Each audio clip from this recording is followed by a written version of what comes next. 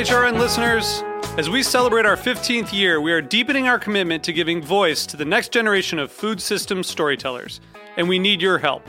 Our internship and fellowship programs help activate new possibilities for underrepresented and underestimated young people through experiential journalism, audio engineering, and production training. Through these unique programs, HRN helps food equity stewards build essential workforce readiness skills that expand their potential and foster economic mobility. Please consider supporting these critical programs. And with a minimum donation, you can be entered to win a dinner for two at an amazing restaurant in one of 8 cities and tickets to a concert at a great venue in one of those cities. We have incredible partners across the country who have donated, as they also share our passion for helping to educate the next generation of food systems storytellers. Check out heritageradionetwork.org/15 to donate and enter to win today. That's heritageradionetwork.org/15 to donate and enter to win today. And make sure you donate before March 31st. Thank you. My name is Sarah Kim, and I'm from Austin, Texas. I'm a Cheeselandian because while life is great, cheese makes it better. Go to cheeselandia.com to learn more, and if it's for you, sign up.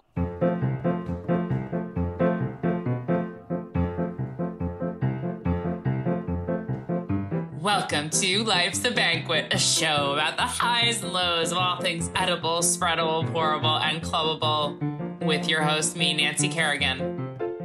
And me, Margot Robbie, as Tanya Harding. Very funny, little ice queen. How's it going? Good. Nicole, I saw you last week, and you saw me. Face to motherfucking face. Yes, we saw each other one-on-one. It was great. I had a really fun time. In case anyone was missing us last week, Nicole was in New York City live and direct, which is interesting why we didn't just record the podcast together then. But, you know, I guess we had better things to do. Heritage was on a break. Oh, that's true. We were on a break. That's my only thing I know about the TV show Friends. I'm not a Friends fan. Well, I know everything about Friends, so please ask me anything. All right, I will ask you something about the show Friends. How did they afford such a luxurious apartment on a sous chef salary? It was her grandmother's apartment, and it was ranked choice. Damn it! I thought I was going to stump you. Nicole, I want to start you off with something that I heard about everybody's favorite topic, Ben Affleck. Oh, okay. Are you ready for this gossip? Yes, I probably already was going to talk about it, but that's fine. I don't think that you are going to talk about what I'm going to say because, okay, so as you guys may or may not know, I recently rewatched the only television show that matters. I was going to say Seinfeld, The Sopranos, but I do love Seinfeld too. It's the only other show that matters. You only watch shows that start with S. Exactly. And The Simpsons. It's true. I only do like S shows. Sex and the City, 6 Feet Under. Oh my God. It's a sign. Anyway, so I just recently rewatched The Sopranos, and after I finished it, I was just feeling that, you know, sometimes you get when you finish watching a TV show and you're just like, who am I now? So in an effort to keep it going, as I like to do, I always have to be like the one to stay up till 6 a.m. I started listening to the Talking Sopranos podcast featuring Steve Sciarippa and Michael Imperioli.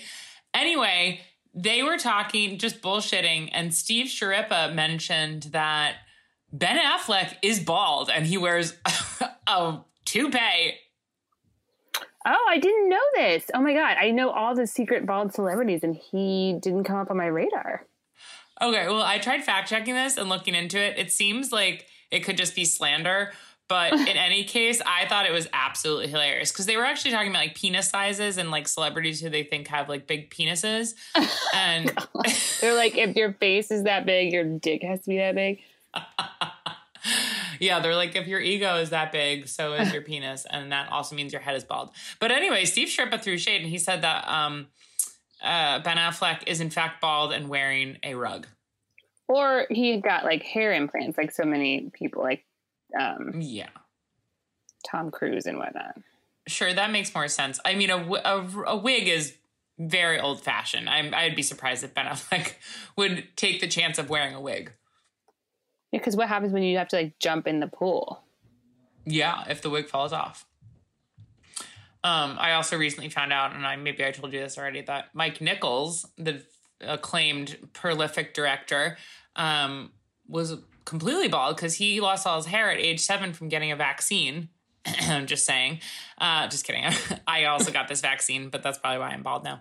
But anyway, he wore a wig, and he wore eyebrow wigs because he was completely hairless. That's crazy. So he just stuck eyebrows onto his eyes? Yeah, and apparently at first they weren't very good. And then throughout the years as he got more money. After The Graduate, the eyebrow wigs were great. Yeah.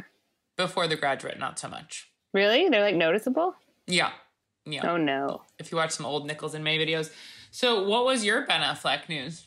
Oh, I have 2 items for us to discuss. One was sent to me by a listener, friend of the pod, Kelly. And she sent me a link that said that there's paparazzi photos of Ben Affleck getting out of J-Lo's SUV. It's back. Jen Benifer. As we knew, we called this weeks ago.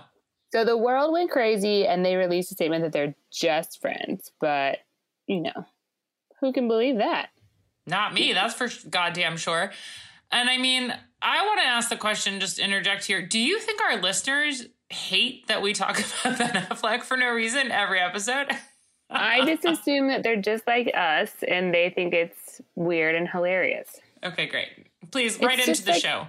A funny thing we started doing, and I like doing it. Also, it's like relevant. He's been in the news a lot. That's true. And he wears a wig. And the other one is that he was on the exclusive invite-only dating app called Raya. Yeah. Mm-hmm. I'm on that. You are? No. Oh. No. I was like, give me an invite. I can't stand the chance of running into him on there. That's the only reason I'm not on it. It's so New York. I actually know a couple people who are on it. But a woman matched with him and thought it was a fake, so she unmatched with him, and then it turned out it was really him, and he sent her an Instagram video, but she rejected him anyway. Oh, wow. Good for this woman. She told her story to the celebrity tabloids this week, and now I'm telling you. Amazing. Ben Affleck out there. He's out there. Yeah, I don't want to run into Ben Affleck on a dating app or on the street because I don't like bald people. I'm anti-bald. Come at me if you've got hair. If not, please leave me alone. That's not true. We're not anti-bald here. No, I am anti-bald. 100%. Mr. Clean, no thank you. Mm-mm. Dr. Evil, any other bald people? I can't think of any others right now, but I'm sure you're out there. I'm against you. You're no friend of mine. I don't think that you're telling the truth. I think bald people are fine. Nah. Also, too little hair. Big size, usually people who have balding heads have more testosterone, which means typically their D's are a little bigger. Oh, really? All right. I changed my mind on baldness. Balds, please beat me. I'll give out my beeper number in the show notes. So if you're bald, beat me. No, don't beat me. Just beep me. Send me a beep. Great. Cool. Was that it? I think that's all the Ben Affleck related news that I have to share with you people. I did drive across our nation from New York to Indiana on Monday and Tuesday, and I saw in my journey, I like to take the back roads rather than the highways, even though it adds literally like 6 hours to the trip. And I saw in someone's yard a sign for like advertising somebody's business. And I got closer and I realized that the sign said turd burglar. And it was a business for pet waste cleanup. And it had a little bird shoveling up turds. I thought it was hilarious. Isn't like a turd burglar what you call like your little brother? Not your actual little brother, but like what one calls one little brother. We call him Turd Bird. Or Turd Ferguson, I think I'm thinking of. Yeah. I mean, someone who burgles turds is also, I mean, it's a funny thing to say. But it's Turd Bird very funny. Is my family's thing. I also, in Ohio, found a old-timey thrift store like you think of from like the olden times, like the early 2000s or 90s. Like this thrift store was like doubled as a U-Haul rental place and was just like rooms and rooms of disorganized shit and like magazines and books, and like the clothes were all completely like no order. Like the clothes, there was no order to the clothes whatsoever. So you had to dig through every single thing. And then this old building that was like dilapidated. It was just like, I walked in there and I'm like, oh my God, I'm like in the thrift stores of my dreams of the olden times. That's incredible. Did you get anything? From there, actually, the clothes were pretty picked over. There was a small clothing section, but I did get a 90s Martha Stewart cookbook. Oh, yeah. Lots of snap peas in there, I bet. Yeah, it's the photography for it is so funny and like not very good. Well, those cookbooks from like the early 90s and even like, I'd say like 80s, 90s are lit like porno magazines. Yes. They have like this soft lighting. It's like, no, the lighting is not soft. It's intense. Like, it's like, really? There's a picture of fish about to go into the oven and they look disgusting. Because you can see the glaring light reflecting off every shiny scale. But well, you could say the same, I guess, about porno lighting. Yeah. So I also found 2 Better Homes and Gardens country living books that I had actually been trying to find on the internet. So in the 90s, they released, I mean, they probably still do this if they're still around, but Better Homes and Garden would release hardbound copies of like country living or like other kinds of like home decorating things. And so these are like super 90s country home living with like big full color photos. And so it's literally just like a time capsule of like what people's homes look like in the 90s. And it's amazing. I got 2 of them. How fun. Lots of cobalt blue and hunter green. Yeah. And sure. like, yeah, I'll have to send you pictures because it's really a sight to see. Lots of plaid furniture and totally mallards. Oh yes, mallards were very popular in the sophisticates of the 90s. Definitely send it and we'll put it up on our Instagram page. We have an amazing topic today. We do. Are you ready for it? Are you ready for some football? No, you never told me the topic was, so I'm not ready. I'm doing research while you're Oh my God, wouldn't that be terrifying? On the spot researching for a podcast, we're entering new territory here. There'll be long pauses, which the audience loves. It's also going to be on video, so you can watch us research and go. Oh, also, just kidding. Hold on quickly. I have one more. I found this cute Collins glass that says Country Time Lemonade on it, and I'm drinking my vodka soda out of it right now, and it's the cutest thing I've ever seen. That's adorable. One more thing, actually, I want to say is that I have a rash, a terrible rash on 2 arms, and I realized that having a rash is the best place to talk about it. Exactly. I wanted to take this minute now. Everybody, please put down your corn dogs because I'm about to talk rash. No, our topic today is not rashes. This is just something I want to share with you all in case anyone else is having this. But if you were wondering why I was being a little salty earlier about the COVID vaccine, it's because I got the mozzarella one and it gave me a rash on both arms. And it's worsening. And I also realized that announcing that you have a rash is the most off-putting announcement that one could probably make. Rash? Why is it called? It's like the worst word to describe. It's so icky. A rash? But I have one and I'm here to say it. And if any of you also got an itchy rash that won't go away and seems to be getting worse and taking over both your arms for some reason from the Moderna balsamic vinegar and garlic vaccine, you're not alone. You should go to the doctor. I am. I'm going to the doctor tomorrow. I'm going to say, look at this fucking rash. Take a look at this rash. It's itchy as hell. It is. It's itchy. The only thing that feels good is like when you go in the shower and you put the hot water on it, and I feel like a dog. You know, you itch a dog and it like shakes its leg because it's in such ecstasy. Yeah. That's how I feel when I put hot water on this rash. I think you just have like a version of the chicken pox. It's fucked up and I don't like it at all. But good thing it's still long sleeve weather out there. All right, enough about my rash. Let's get into today's topic. Clowns. Clown. Yes. Why? Because why not? Well, obviously Zara picked this topic. Goddamn right I did. Clowns. So Zara was like, do you want to do clowns? And I was like, sure, fine, I'll do the Insane Clown Posse. That's the first clown that comes to my mind at any point. You know, I think the Insane Clown Posse is the truest representation of clowns because for some odd reason, we've tried to force that clowns are like adorable or like for children, but I think we universally agree that clowns are terrifying and scary. And I appreciate that the Insane Clown Posse just embraces that. Yes, they sure do. But they also have some problematic things about them. Impossible. I don't believe it. I'm shocked Prove too it. to find out that a white rap group that formed in the early 90s has problems. But And dresses as clowns. It's true. Okay, so ICP. I know our listener base probably knows everything there is to know about ICP, but that's Insane Clown Posse, by the way, in case you guys didn't know the abbreviation. But I'm going to go ahead and go through the history because there could be new listeners who aren't familiar with the Insane Clown Posse. So they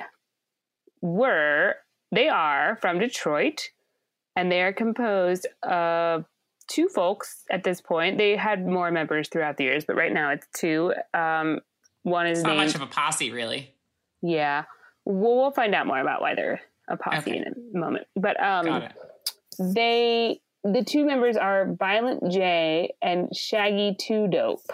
So those are their names. They were founded in Detroit in 1989. They have in their repertoire 2 platinum and 5 gold albums.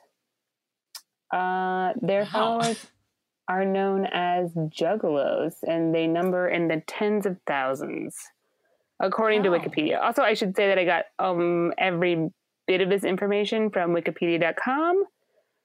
And Amazing. spoiler alert, some from the Fago website. Do you think that there are any gigolos, like gigolos who are also juggalos and Absolutely. take ladies out on dates for money? I would say so. Juggalos who are sex workers, yes. Exactly. Sex working juggalos. Absolutely, I do. And Love it. Call into the support show. you. We do. The history is pretty involved on Wikipedia, and I'm just going to, obviously skim through, but also dive into detail for some reason in some parts. I don't know why. Great. I was like, this is kind of interesting, but okay. So originally the group was called the JJ Boys and the Inner City Posse. And the Inner City Posse is actually a gang that Violent J formed with his friends. So Is that his birth name? No, his name is Joseph Bruce. His parents didn't look at their newborn son and say, his name is Violent, last name J. Look, he's adorable, but he is holding a machete. Let's call him Violent. Although it would be cute if they called him Viola for short. That would be very cute. Yeah, that would be adorable. So yeah, they started out using supernatural and horror themed lyrics to distinguish themselves from the other groups coming out of Detroit at the time. They are both from Oak Park, Detroit, which is a suburb, and they actually met because they both were into professional wrestling, and they would wrestle in their backyards with rings that they built in their own backyards, which I think is kind of cool. I gotta be honest. Sure. Do you remember when that was like a period of time when you could see all those YouTube videos of people just like basically mauling each other in the backyard under the guise of wrestling? Did I make one? Yes. Do I remember them? Sure. Yeah, that just brought me back. I had completely forgotten that was a thing. Yeah, I remember it. Yeah, that's how they met. One of the members decided to form a gang, mostly because they came from a hard background, like their life, very poverty and bad home situations. So according to Wikipedia, the reason they formed a gang was for the camaraderie. And I choose to believe Wikipedia. And so, of course, why would they lie? Once they actually went to jail for some gang activity, though, they decided to maybe just be like, no, it's not really for us. So then the main guy, Joseph, decided to become a professional wrestler, and he was successful at that.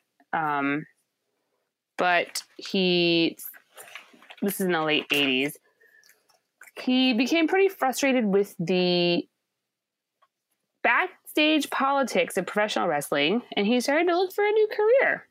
What do you mean by backstage politics? Like he was a leftist and he was upset that everyone else was like for Reagan? No, I mean, just speculating here because Wikipedia didn't go into detail, but I'm assuming that like the showbiz world is pretty horrible. And I don't think that, small time professional wrestling is in the late 80s is good for anybody, probably. Totally. But they met two other guys when they were doing that and they formed a group. They decided to be a rap group and they released a single called, oh no, I didn't write down, something about dogs. And they Must Love Dogs. Got it. Yep. That's one of my favorites. Do you like that movie? I don't really like that. I've never seen it. The actors who were in it. John Cusack. Oh yeah. Adorable. They released a single and it turned out that the local DJs in Detroit were actually reluctant to play it because the people, in 1989 releasing a rap album, they were white. So they were like, we're not going to play your album.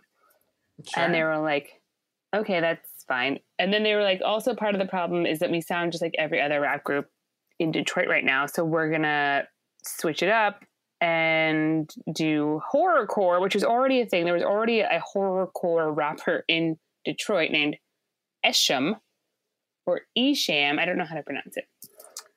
Which they were friends with, but they decided to distinguish themselves from him. They would never mention Satan, and okay, guys, this is our one rule: no mentioning Satan. Everything else is on the table. Ixnay on the eight and say. And they're like, because the 90s, so everyone was speaking Pig Latin. They're not copying his style, So they're like legitimate rappers. They're like not going to copy his style. Sure. So whatever. They're like into horrorcore. Horrorcore is essentially rap that is like rapping about horror movie themes, like extreme violence, murder, supernatural items, except for Satan. Like Cage, R.A. the Rugged Man, all that kind of stuff. Maybe came later, but I'm familiar. Yeah. And so they made their first album, which is called Carnival Carnage, right on theme. And they decided to change their name. Oh, that's right. Sorry, I forgot. I skipped over this part. But they were the Inner City Posse, and they decided to change their name when they switched over to the horrorcore genre to something more aligned with that. And that's when they came up with the Insane Clown Posse, but also people in Detroit would know that ICP, the Inner City Posse, was still associated with them. Right. Perfection. Perfection. Bellissima.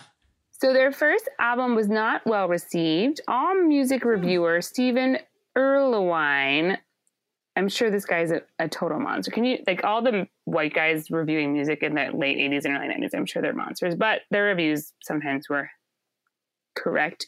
He described them as a third-rate Beastie Boys supported by a cut-rate Faith No More with guar looks, but more sexist and jokes that sound racist.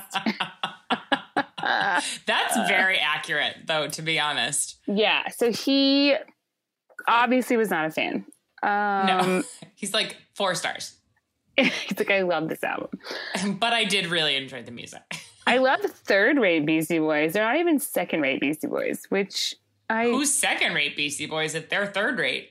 I have no idea. Interesting. Call us if you're in the number 2 slot.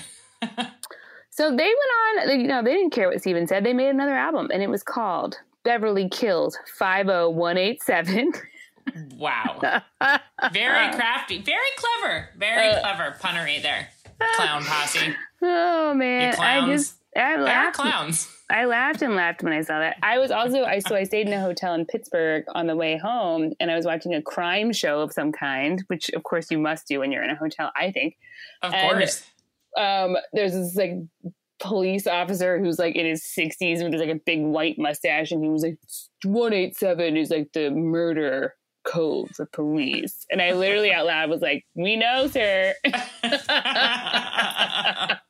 We got it. We learned that from the Insane Clown Posse. Well, we learned it from all kinds of other rap songs. But yeah. And that movie with Lawrence Fishburne, 187. Yeah. And like murder is the case of the gay beat. But sure. It sure is. The tour for Beverly Kills 50187 did a lot better than their first album. No mention of what the reviewer said. And this is when the Juggalos were formed during the tour. So the lead singer, Joseph Bruce, was singing a song called The Juggalo, or, rapping a song. Sorry.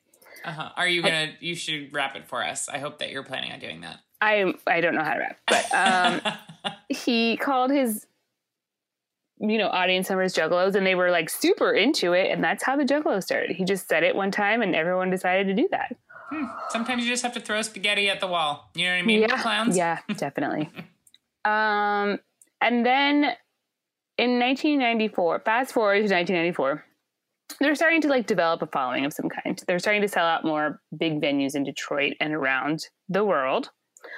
The 94 Ringmaster Tour, pardon me, is where we finally get to see the Faygo. So I don't know if you guys know this, but ICP, or Insane Clown Posse, is famous for their Faygo consumption. And nowadays they throw Faygo out into the audience during shows. There was a time in my lifetime where you could go to Hot Topic and purchase Faygo because of its association with the What is Faygo? Posse. Oh, you don't know what Faygo is? No.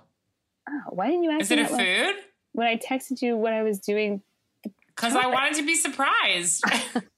The child in me didn't want to know. So I thought everyone knew what Faygo was, but maybe they don't. It's distributed nationwide, but it's a soda pop. Oh, yes, I do know that. Yeah. Okay, great. Now it rings a bell.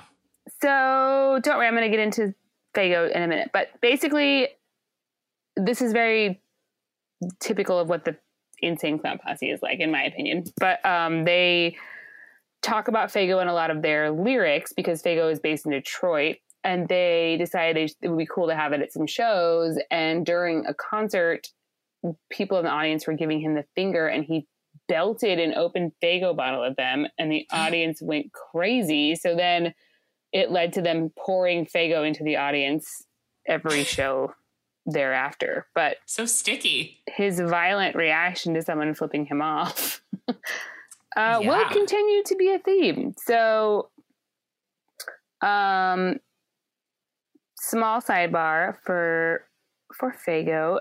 They are based in Detroit, as I mentioned. Faygo is actually short for the Feigenstein brothers, or the Feigenstein brothers. They're a German-Russian brother duo who decided they actually we are the Faygos. We're from Russia and Germany too. They made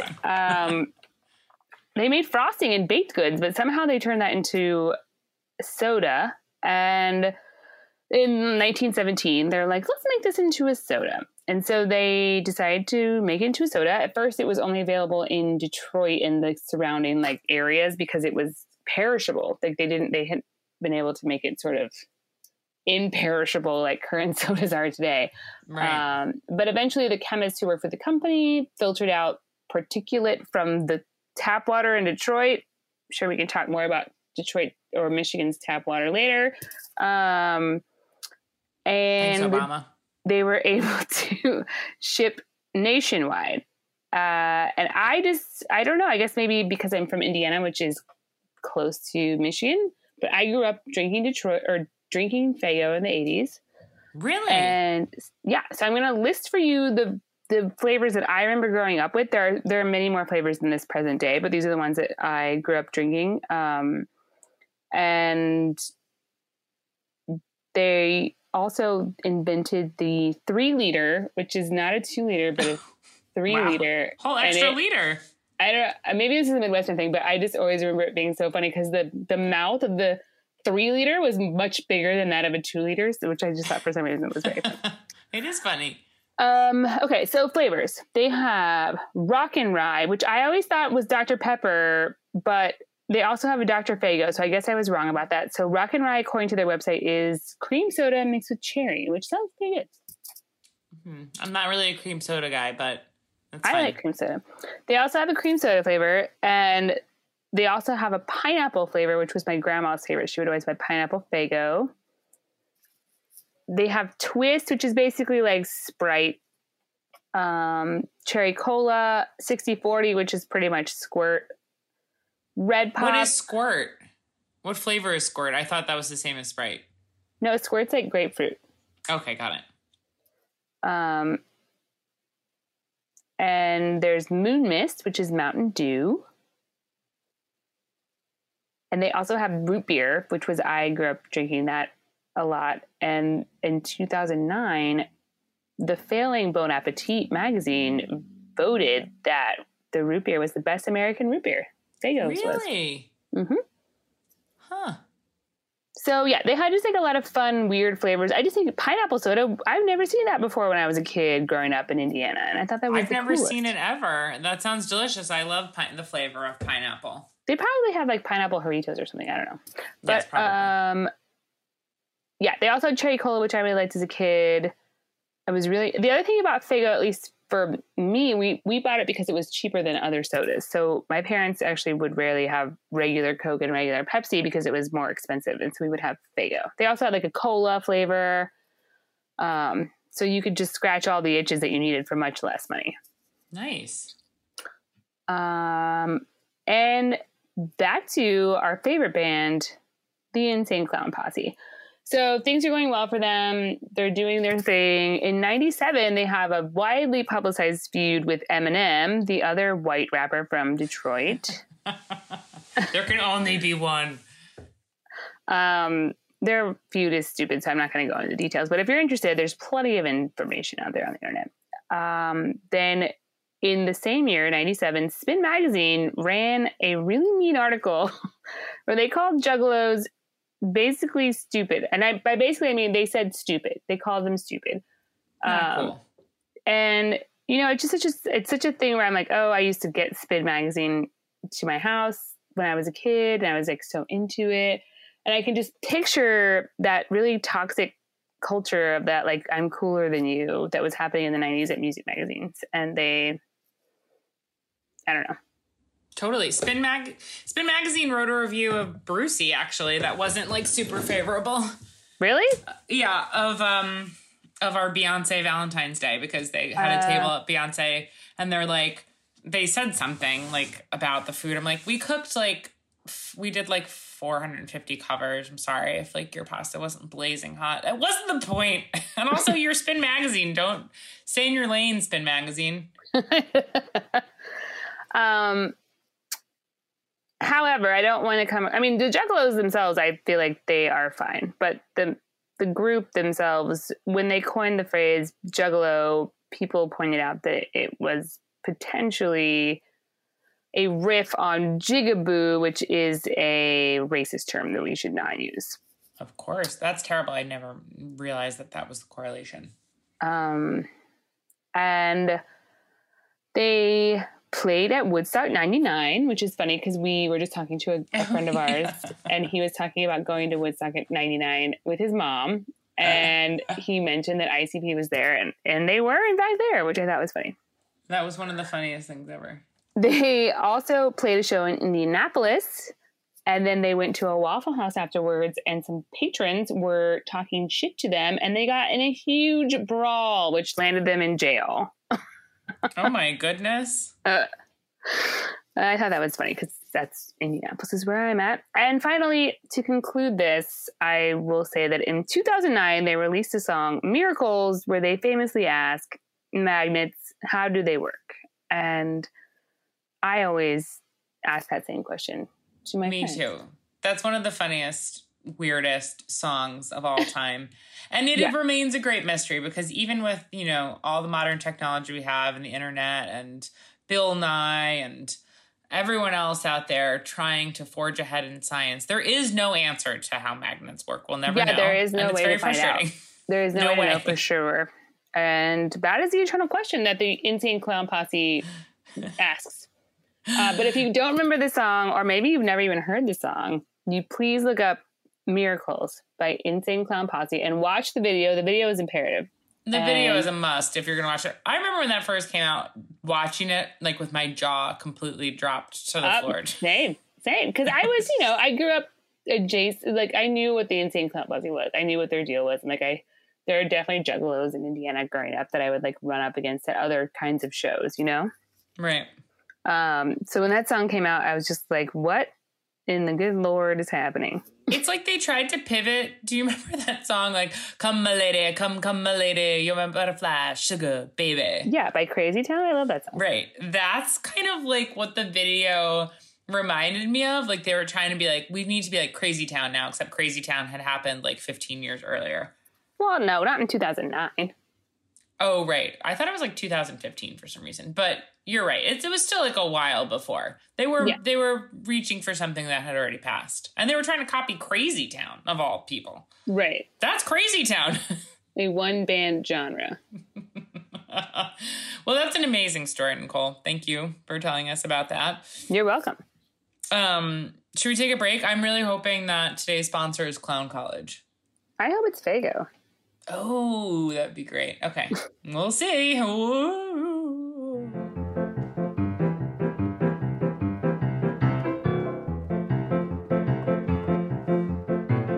My name is Sarah Kim, and I'm from Austin, Texas.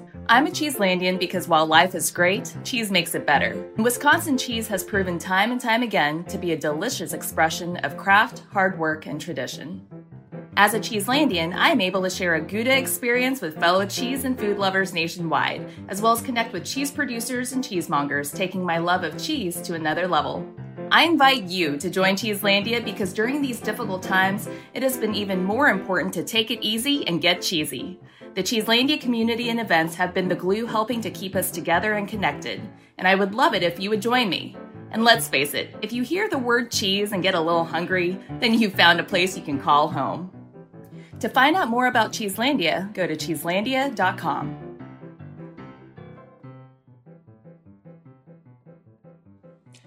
And just like that, we've come back. We are back. Okay. So I have a story for you today. Now, when we were discussing clowns the other day, I had thought I would do America's favorite clown, John Wayne Gacy, aka Pogo the Clown. And we were both very excited about that. And, you know, I had remembered that John Wayne Gacy had been like a manager of a KFC that was owned by his father-in-law, and that he ended up also cooking in prison. But there's almost no information available about anything to do with John Wayne Gacy and food, except for what he wanted for his final meal, which was like KFC. He loved KFC. He wanted KFC for his final meal? Yeah. Exactly. Did he want the Double Down? What year was it? It was before the Double Down was available. I think he was put to death, I think, in the 90s or 80s. He went to jail in the late 70s. So, anyway, John Wayne Gacy was out. I'm so sorry. I'm sure he ate, he cooked, he lived, laughed, loved, but we're not going to talk about him right now. He ate, he prayed, he loved. He ate, he prayed, he loved. He was the original person to be cast in that movie, but for some reason they went with Julia Roberts. Shocking. Yeah. So there just wasn't enough food related John Wayne Gacy content. Yeah, I mean, he was said to have cannibalized perhaps some of his innocent young victims, but I thought that as well. I didn't think that made for great content this particular podcast. Is he the one that had furniture made out of their skin, or is that different? No, okay. That was not him. John Wayne Gacy was the killer clown. He was also known as the killer clown. He was a clown in his spare time for fun. He was responsible for the murder of known murders of 33 young boys. And they were all in his house, though. Yeah, they were underneath the floorboards of his house, stacked up. It was really, really terrible. Yeah, anyway. And he'd have people over for barbecues, and there was some speculation of were they eating meat? Was it perhaps human meat? It's really terrible. But it was God, I did not know this. This is a reason to become vegan. Yeah, because you never know when someone's serving you the meat of a dead human child. Exactly. So stay away from all meat, especially if a fucking clown is making it for you. If we're friends with a clown, get different friends. That's what I have to say. Okay. You already know how I feel about bald people. Now clowns, you're also on blast. All right, let's get into this. So I said, no thanks, John. I basically told you all there is to know just now. A little snippet. Instead, I pivoted to the next most scariest food-related clown, America's sweetheart, Ronald McFucking-Donald. Now, I got all my information today from 2 articles, one by Candace Choi in the Associated Press and a MASH article by Kitty Kay. Are you ready? I'm ready. For the story. I was born ready. The other killer clown. Now, we don't know if Ronald McDonald has killed anyone, but I think it's safe to say he probably has. Yes. But this is not about murder. This is about its debut in 1963. Ronald was originally played by famous weatherman Willard Scott. Do you know Willard Scott? No. Okay, so Willard, probably. I mean, so I used to always watch the Today Show in the morning, like growing up. We would just put it on in my house. And Willard Scott used to be the Today Show weatherman for like forever. And then it went to Al Roker. But Willard remained on to do, maybe he did like local weather, or he still did a little bit of weather, but he did like the oldest people's birthdays towards the end of his career. He would like be like, and today we have Beatrice Honeypot turning 160 years old, whatever. So he was the first Ronald McDonald, and he had originally been playing Bozo the Clown. Scott was appearing as television's Bozo the Clown when he was asked to step in and help market a local location of the hamburger chain. When Bozo left the air, Scott claims that McDonald's asked him to create the new character for the chain, and Ronald McDonald was born. So Bozo the Clown was the original Ronald McDonald? No, it's just that Willard Scott was originally Bozo the Clown. And they were like, we love what you're doing with Bozo. How do you feel about hamburgers? So they recruited him to be Ronald McDonald after loving his work as Bozo. Right, so Bozo the Clown. Then yes, but like it wasn't a lateral. I mean, it was just that he had already been playing a clown, but Bozo had nothing to do with McDonald's. Let's just put it that way. But the guy who played Bozo the Clown played Ronald McDonald. Is what exactly. I'm saying. Correct. I grew up watching Bozo the Clown. So okay, well then you know Willard Scott's early work. I do. I really do. The character magically pulled hamburgers out of his belt while wearing a nose made out of McDonald's cup and a hat that was a tray holding a styrofoam burger and a bag of fries and a milkshake. So this was a very rudimentary costume. It was terrifying. It's very cheaply made using things from around the McDonald's. It was, penny pinching Ray Kroc. He was like, well, just take this cup and this tray and make it work, Bozo. So anyway, that's what the first Bozo was. And in early commercials, Willard Scott's Ronald McDonald is extremely creepy, actually a little Gacy-esque in that he is seen talking a young boy into hanging out with him and accepting food from him, even though the kid's mom told him not to talk to strangers, and Ronald hitching a ride to the moon by clutching to the side of a rocket ship. So he's not only a pedophile, creep, potential murderer, but also a stowaway. He also doesn't need oxygen to breathe, so he's undefeatable. Exactly. So anyway, he got fired because he was too fat. And McDonald's... Exactly. McDonald's... Very ironic, McDonald's, you fucking assholes. Exactly, I know. And he wasn't even like that fat. He was just like lovably pudgy. They thought he was too heavy to play the part of an extremely active Ronald. Okay, wow. I know, ridiculous. So they replaced Scott with a redesigned clown. Thank the Lord. I can only imagine if he was still wearing a fucking cup for a nose. Show me one clown that has a cup for a nose. It's the opposite of what a clown nose is. A clown nose is short and round. Fucking beak. Unbelievable. Unbelievable. So they replaced him by famed Ringling Brothers circus performer Michael Coco Polakavas, who is credited as coming up with the basic look of the white-faced, red-haired, yellow jumpsuit wearing Ronald that we all know and love. Have you ever seen a Ronald McDonald in person? Yeah, I have. I don't know if I have. I don't remember. We have, I guess this is probably nationwide, but there's also Ronald McDonald House, which is where the children get money for, I don't know, hospital bills? I think it's a benevolent charity of sorts. Although, is it a real house? That troubles me. I don't like to think of a house that Ronald McDonald lives in. It's some kind of medical center, I think. I think it has something to do with that too. That was back in the 90s when helping children was the biggest issue. Yeah, it's like Earth Day and help save the children. Save the children. Children, schmildren. That's what I say. Put them with all the clowns and bald people for all I care. Just kidding. Oh my God. Don't even get me started on bald children. Okay. I'm just kidding. I love children.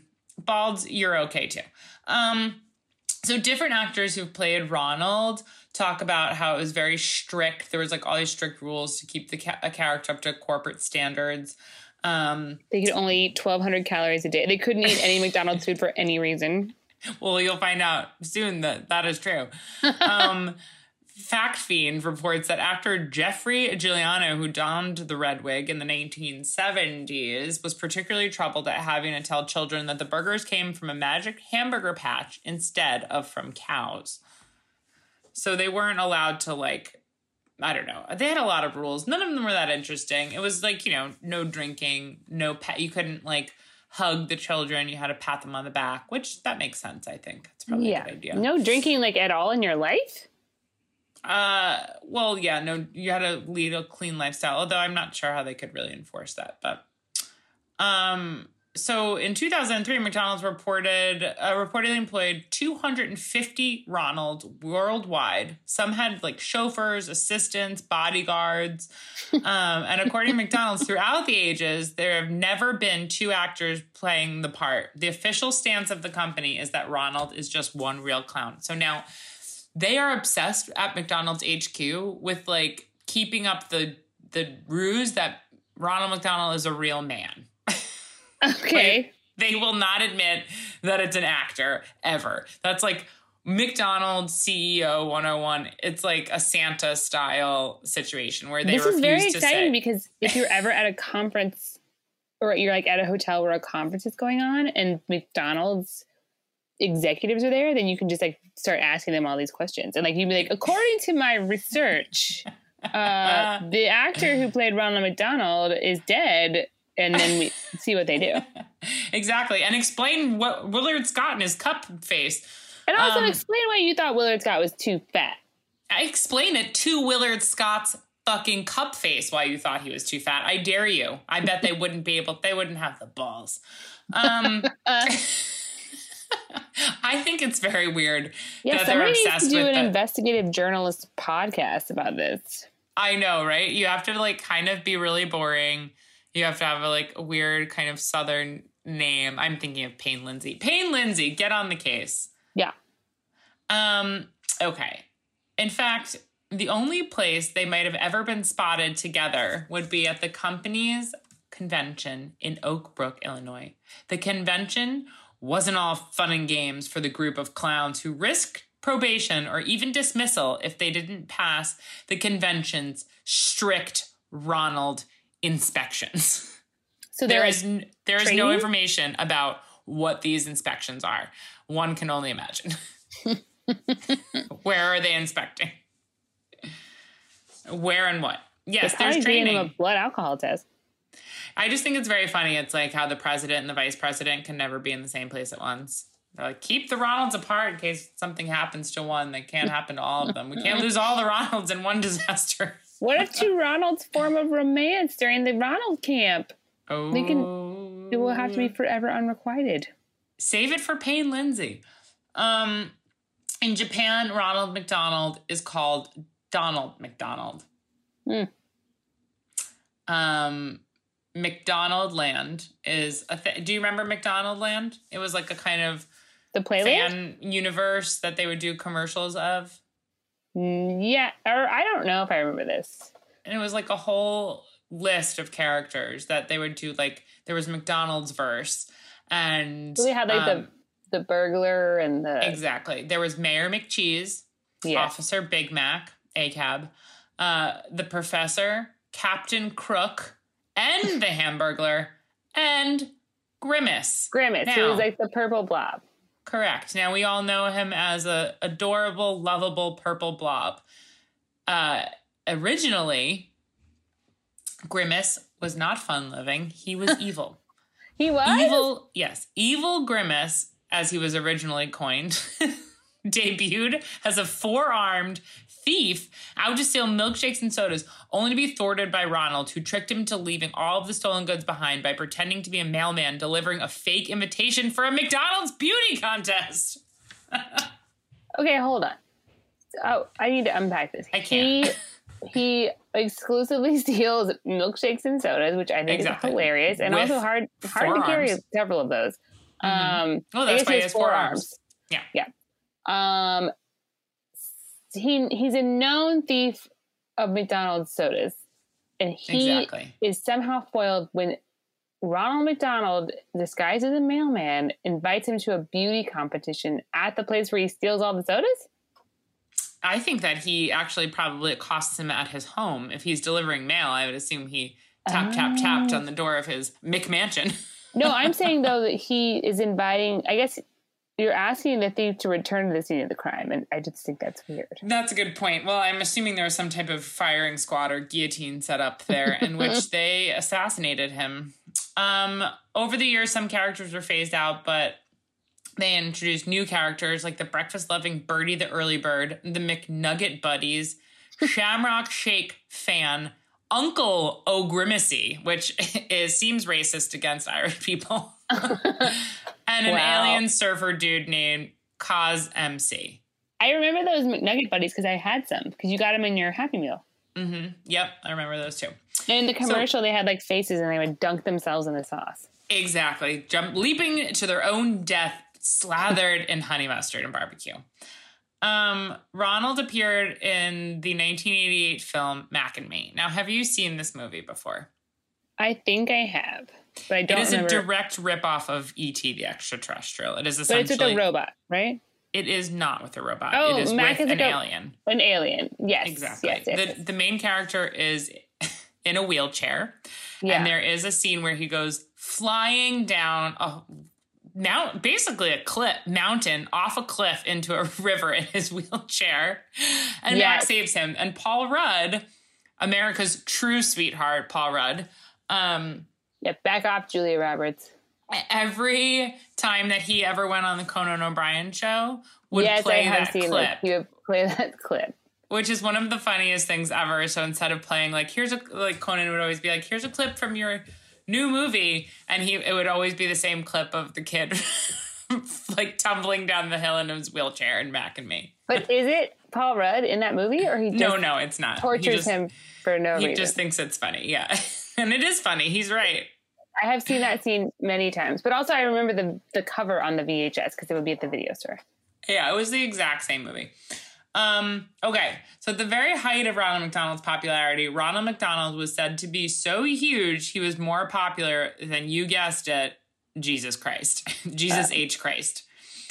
Marketing Week in the year 1995 made this declaration its headline, when a marketing survey of 7,000 people across 8 countries found that far more people recognized the corporate symbol of McDonald's than they did the Christian cross. Then in 2004, in that documentary Super Size Me, there's a clip where the documentarian and star Morgan Spurlock talks to a bunch of school kids who recognize who Ronald is, but make the mistake of an image of Jesus for George W. Bush. Capitalism. Mm-hmm. Uh-huh. Although I don't really care I care just as much about Jesus as I do about George W. Bush or Ronald McDonald. Sorry, all 3 of you. That's a weird, what if someone was like, who do you want to invite to dinner, living or dead? And someone was like, George W. Bush, Ronald McDonald, and Jesus Christ.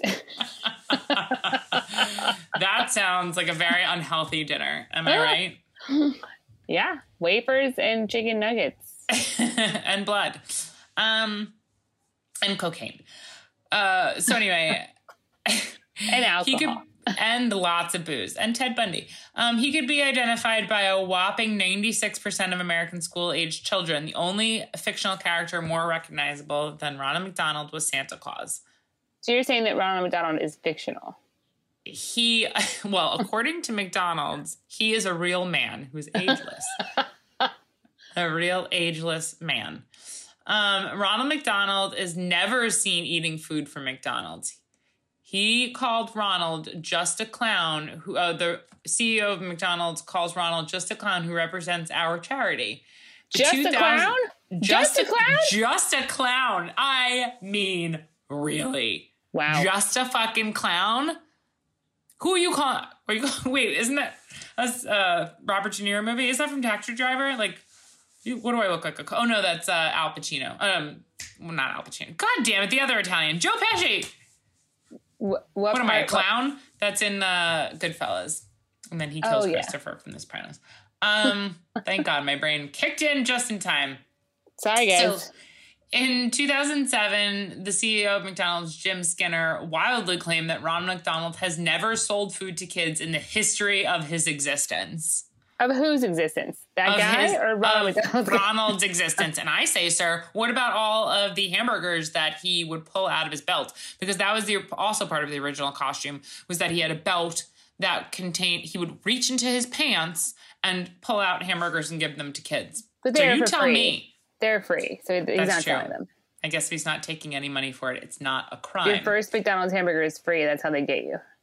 Truth. Okay, so actor Jeffrey Giuliano, who we talked about before, who appeared as Ronald in the late 70s, says that he was never allowed to eat food while in character because it would appear unseemly.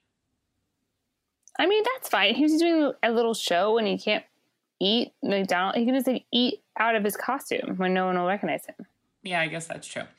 So in 2014, they tried to make a hipster Ronald McDonald with a new outfit. Nobody liked it.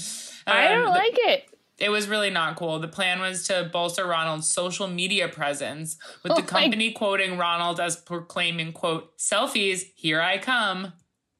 No! Hold on, I'm looking up hipster Ronald McDonald. It had it was wearing tight belt. Pants and a blazer. And it was Oh my God. I'm looking at it right now. It was listening to the Strokes. Oh no. You guys should all Google this because there's a drawing of a guy with the red hair and a beard and glasses and a deep V McDonald's striped shirt and a bunch of tattoos. And he's still wearing the yellow gloves, but he's holding a can of PBR or something. Call me. No. I think I've dated that guy back in the day. Okay, so anyway, there's been backlash in the recent years, in the past decade against Ronald because of peddling junk food to kids. And that backlash worked because while Ronald may still be the face of McDonald's charities, he no longer seems to be the face of McDonald's. He's nowhere to be found. He's not on the website. He hasn't appeared on social media for years. That begs the question, Ronald, are you okay? Which is what I think we aim to find out on our investigative podcast that we're going to co-host with Payne Lindsay. Where is Ronald? Finding Ronald McDonald. Or Donald McDonald. Ronald McDonald. Who is she?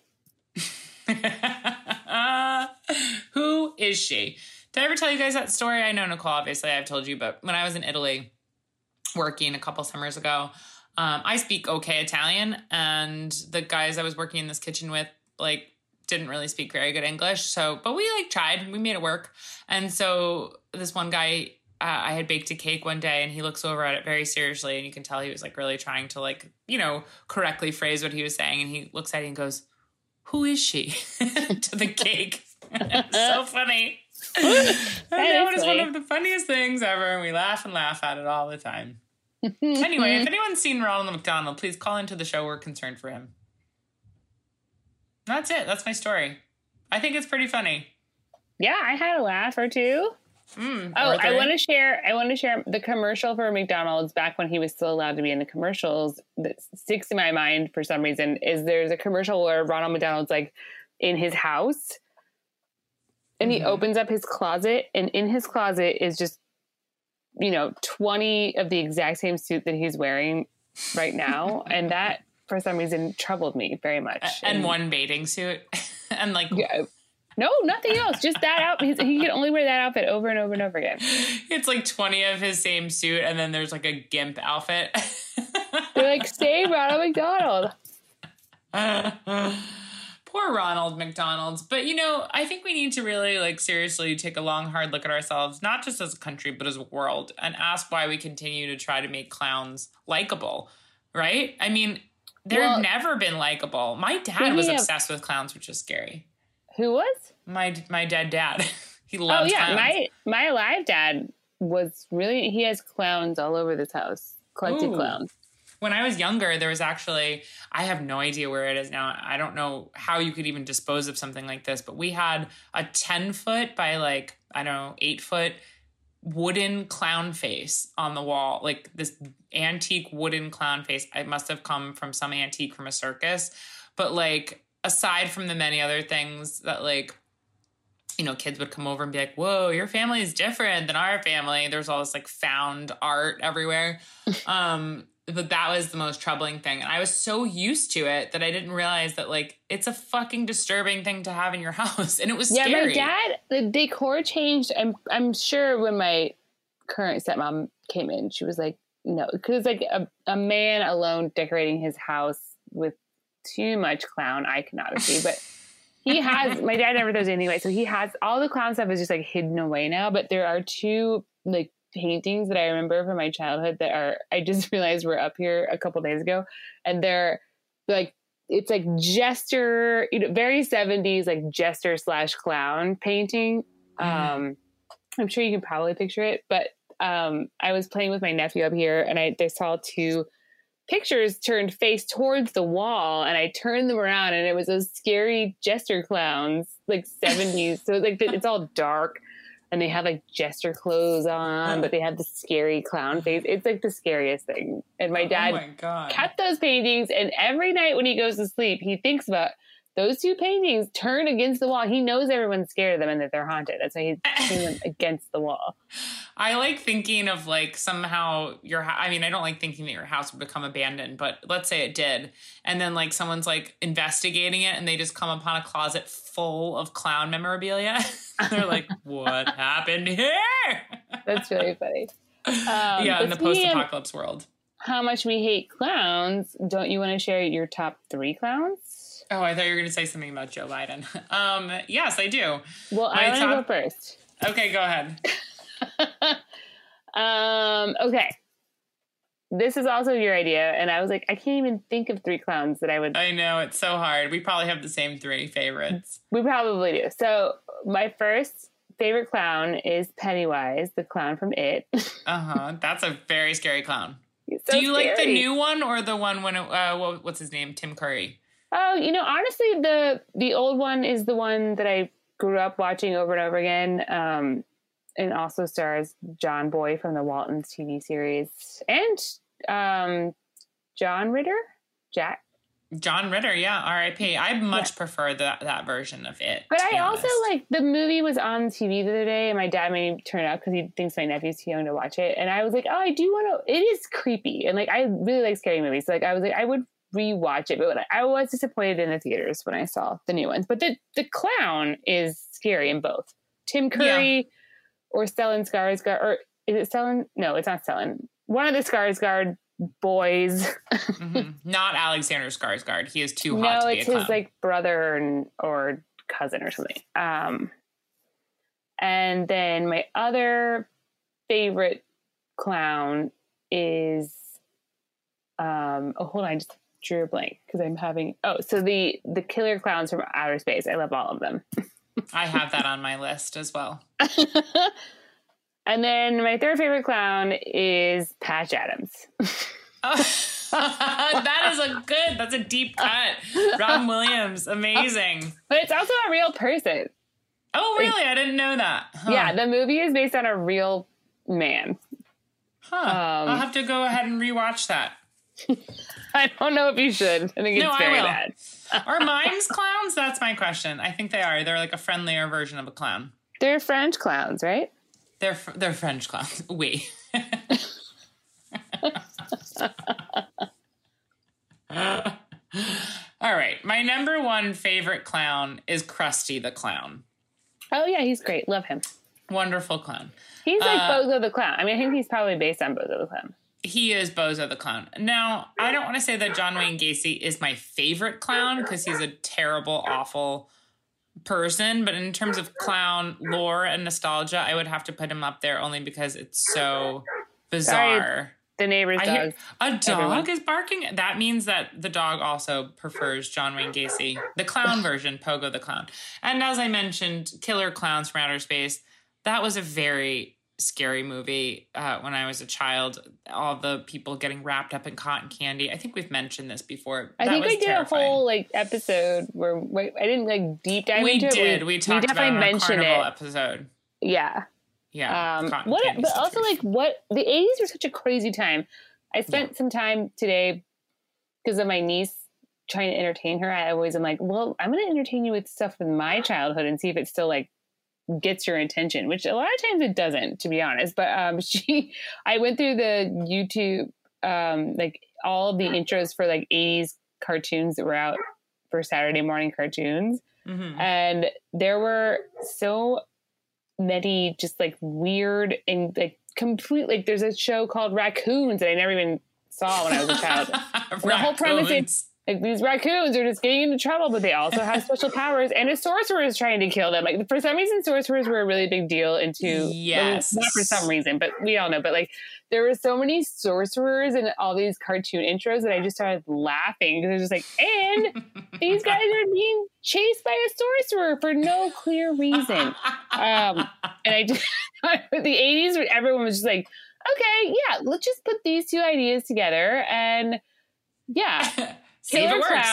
Clowns are scary. We should definitely do that. And then and space is popular. Yeah, totally. It was very popular. Like we mentioned earlier, next week I think we should do raccoons as the topic. Imagine a whole food podcast dedicated to raccoons. Well, as everyone knows, we always say we're going to do something next week, and then we never do. So we're not going. Oh no, we're doing raccoons. Raccoons. Raccoons. The raconteers. Raccoons or nothing. That's what I always say. All right, that's enough. I've had it. I have to go. Thanks for listening to this clown episode, guys.